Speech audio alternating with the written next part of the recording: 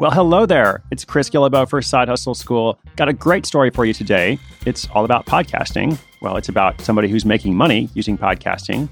I get a fair amount of questions about that topic. I'll do a little bit of follow-up in the commentary after the episode today. But today is actually about podcast production. And with the rise in podcasts, which you're probably familiar with since you're listening to this show, there's also an opportunity for people to work on production, on all the stuff that's associated with the audio and the files and the uploading. If you've ever wondered how do these shows actually get made, well, there are a few models. You can totally DIY it, like a lot of people do. It's not that hard to learn the basics. Or you can be part of a network, a company like my network, Panoply. I'm really grateful to them because they make my life easy. I just focused on the content for the show and they handle all the production. But there's also a third way, which is somewhere in between. That's what we'll talk about today.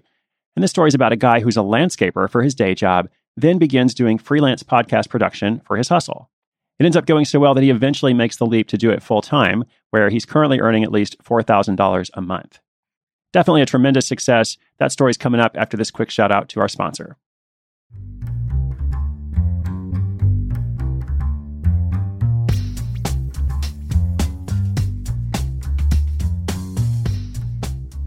Jeremy Enns was working at a landscaping job in Vancouver, Canada, and he knew he didn't want to do this job forever. That's why he wanted to start some kind of side hustle to increase his options. When it came time to decide what that hustle would be, it was actually a pretty easy decision. Because you see, Jeremy is obsessed with podcasts. He listens to 50 hours a week at double speed so he can get through as many as he can. And in addition to his love of podcasts for their content, he also has the necessary skills to edit and produce them since he went to school for audio engineering and production. As he started thinking about doing podcast editing and production as a side hustle, he realized there was also a huge potential audience for these services. In his mind, he had hit the side hustle trifecta: passion, skill, and opportunity. His first step was to reach out to some friends who had outsourced their podcast production to learn more about their workflow and see how they found and picked their editor. One of those friends put him in touch with a podcast editor who worked as a freelancer for a podcast production company. After connecting with that editor, a couple months later, Jeremy started doing some freelance work for them. While he was seeing who else he could connect to in his network, he was also actively trying to land the first client of his own. He sent out around 100 cold emails after combing through iTunes to identify podcasts that were big enough to have a budget to hire an editor, but not so established that they would already have one. After a few weeks, however, this outreach effort had only led to one client. Having that first client was great, but of course, that's a low return on investment for all the time he spent. So he took another approach. He began applying for jobs on Upwork.com, where various people list technical services that providers can bid on. He managed to land his first client there within a week. So that validation was the boost he needed to really pursue this hustle further. Over the next couple months, he kept landing clients via Upwork, and he realized that not only did this idea have merit, but he also needed to update his website to reflect this new focus. You see, his existing site, which is hosted on Wix, was aimed at musicians looking to record albums. Very different market than podcasters, so he began to update and tweak that site. With some minor changes and no additional marketing, Jeremy continued to get more clients via word of mouth and still coming from Upwork. So he made a good shift there. 3 months in, he made another shift. He moved over to WordPress and also hired a graphic designer to make an infographic for his site. This was literally the first cost he incurred for this hustle. Everything to that point cost $0, which I guess means it didn't cost anything at all. Around that time, he also signed up for Google Suite to help him organize and manage the behind-the-scenes aspects of stuff. But aside from that, he's tried to keep things as simple as possible to manage. After he'd been doing this for about 4 months, Jeremy started thinking about turning this into his full-time work. Well, that's not entirely true. Here's how he puts it. He says, from the moment I got my first client, I knew that this could turn into something full-time if I worked at it and was patient. I had this goal of quitting my day job in September. As I got halfway through August, I realized at that point was only a month away, and it was decision time. I had enough money saved up to get by for 3 months, and I figured if I couldn't make it work, the landscaping job would be there for me again to fall back on. So I gave a month's notice on August 15. Now, here's something I found amusing. It seems Jeremy is like me. He has some clear strengths, but there's also a couple of things he struggles with. He's not great at bookkeeping, also just like me. So the funny thing is that at that point, Jeremy had this money coming in from multiple clients, but he hadn't actually ever totaled up all of the income from his side hustle. So at the end of August, a couple of weeks after he gave his notice, he finally added it all up and realized that he had made more money that month on his side hustle than his day job, which was a good confirmation that he had made the right decision. And within a couple of months of quitting his day job, he was bringing in an average of $4,000 a month. Since quitting that day job, he turned all of his energy to the podcast production hustle. He wrote an ebook on podcasting gear. He started doing some targeted marketing using lead pages and Facebook ads. But overall, he still tries to keep all of this marketing authentic. He said, for the most part, all I do is try to talk to as many people as I can about podcasts and podcasting, try to make connections, and so far it's paying off.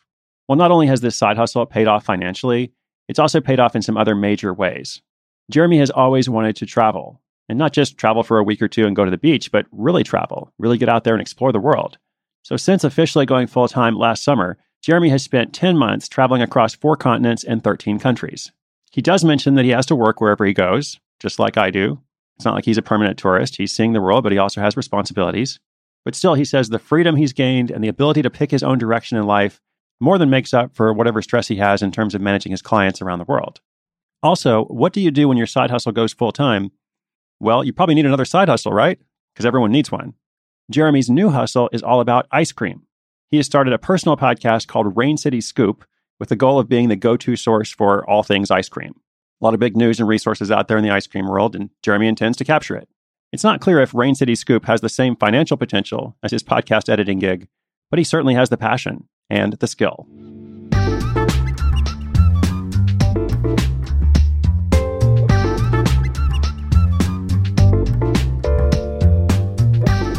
Well, I really like this story. I hope you do too. Whether you're interested in podcast production or not, I think that key point is the trifecta mentioned in the beginning, the side hustle trifecta of passion, skill, and opportunity. This is something that Jeremy was really excited about. He listened to podcasts 50 hours a week. He had the skill because he had this background in audio production and engineering. And there was this tremendous opportunity, which still exists, of all these new podcasts coming out every day and a bit of a gap in the marketplace between people who just want to do everything themselves, not spend any money, and then the more professional podcasts that come out from networks and companies. There's a big middle there in between those two different categories. So it makes perfect sense that this is a great hustle for him. I also thought it was smart how he made a couple of shifts in his marketing strategy. At first, he thought it would be a good idea to just cold email 100 people from the iTunes list. I don't think that's a terrible idea, by the way. I think it's something that's probably worth trying in that situation. But when he realized he got a fairly low return on investment with that strategy, he shifted and started listing his services or bidding for services that were up for auction on Upwork.com. And of course, he continued to evolve, actually updated his website, began doing more stuff once he went full-time. But I think the really key point, the important thing is in the beginning of how he found that trifecta. I think that is absolutely something you should be looking for in your side hustle exploration because it makes things so much easier. Now, in my case, in terms of podcast production, as I said, I'm fortunate to have some really great folks who work at Panoply. They are very skilled at all the things that I'm not.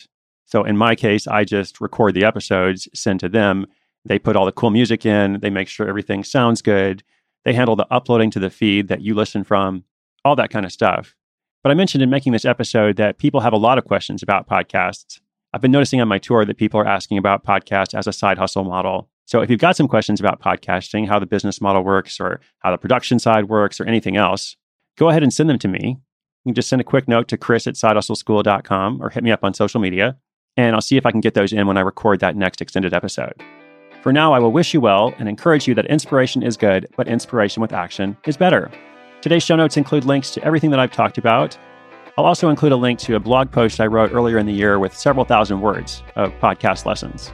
When I record that extended episode, I'll actually have a bunch of updates from that. But if you want to see the original one, just come to the show notes page, which is sidehustleschool.com/319. That's all for today, but I will be back. I'm Chris Guillebeau for Side Hustle School.